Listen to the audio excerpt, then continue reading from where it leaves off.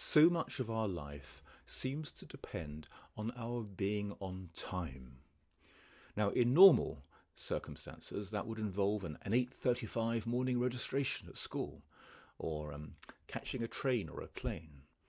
In our current lockdown state, it means being on time for a Zoom lesson or a chat with a form tutor. Somehow, there always seems to be a pressure on us to show up for the next thing. In previous generations, we needed to be on time to enjoy our favourite programmes on radio or television, though curiously that's no longer necessary because of catch-up services. But back then, if you and I agreed to meet at 2 p.m. at Kingston Station, we both needed to commit to being there and on time as a matter of grave importance, because we had no mobile phone and no means of contacting each other if we were running late, to use that curious expression. 500-600 years ago, people could tell the time by clocks in the clock towers, and often I've imagined people waking up in the middle of the night thinking, well, what time is it? But of course, there would be no way for them to know when no clock was in sight. And then, in the early 1500s, a German, Peter Henlein from Nuremberg, invented the mainspring and made it possible to have a portable clock. Now, these watches are actually quite big and heavy and not particularly accurate. But accurate timing can, in some circumstances, be a matter of life and death. Navigators, for example, need a very accurate timepiece for working out their true positions at sea. And over the centuries, many, many ships have been wrecked because they were not where their navigators thought them to be. We have little excuse today for not being on time, or for that matter, not failing to use our time properly, as we mostly have easy access to time. This wasn't the case in the old days, where, believe it or not, people used to use their analogue telephone to dial Tim, the speaking clock, on 123, and then to listen to a voice telling you what the time was. One of your teachers at Hampton Court House, you may know who he is fond of saying, if you're not 5 minutes early, you are 5 minutes late. And that is a remarkable maxim to live by, and one which people undoubtedly notice, that you're on time, punctual, and therefore courteous.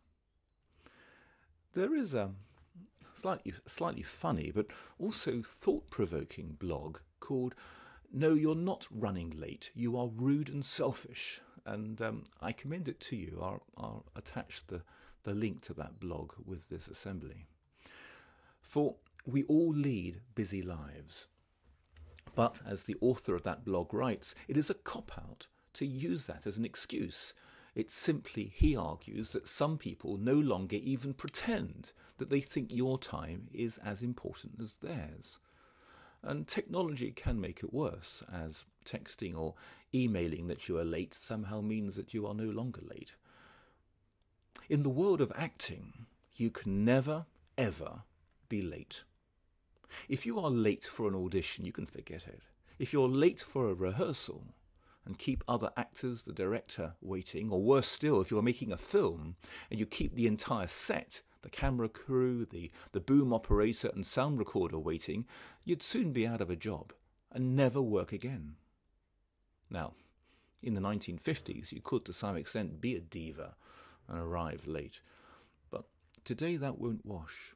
And certainly top acting schools like East 15 in London will actually throw you off the course if you're late for classes, on the grounds that if you can't always be on time, you're not fit to be a professional actor, however talented you may be. In our daily lives, we are all relationship managers. We have relationships, good or bad, with our parents, our brother or sister, our form tutor, our teachers, our neighbours, the postman or postwoman, the cashier we see regularly at Tesco. Prioritising the quality of all these relationships is certainly necessary if life is to be one with reduced stress and strain.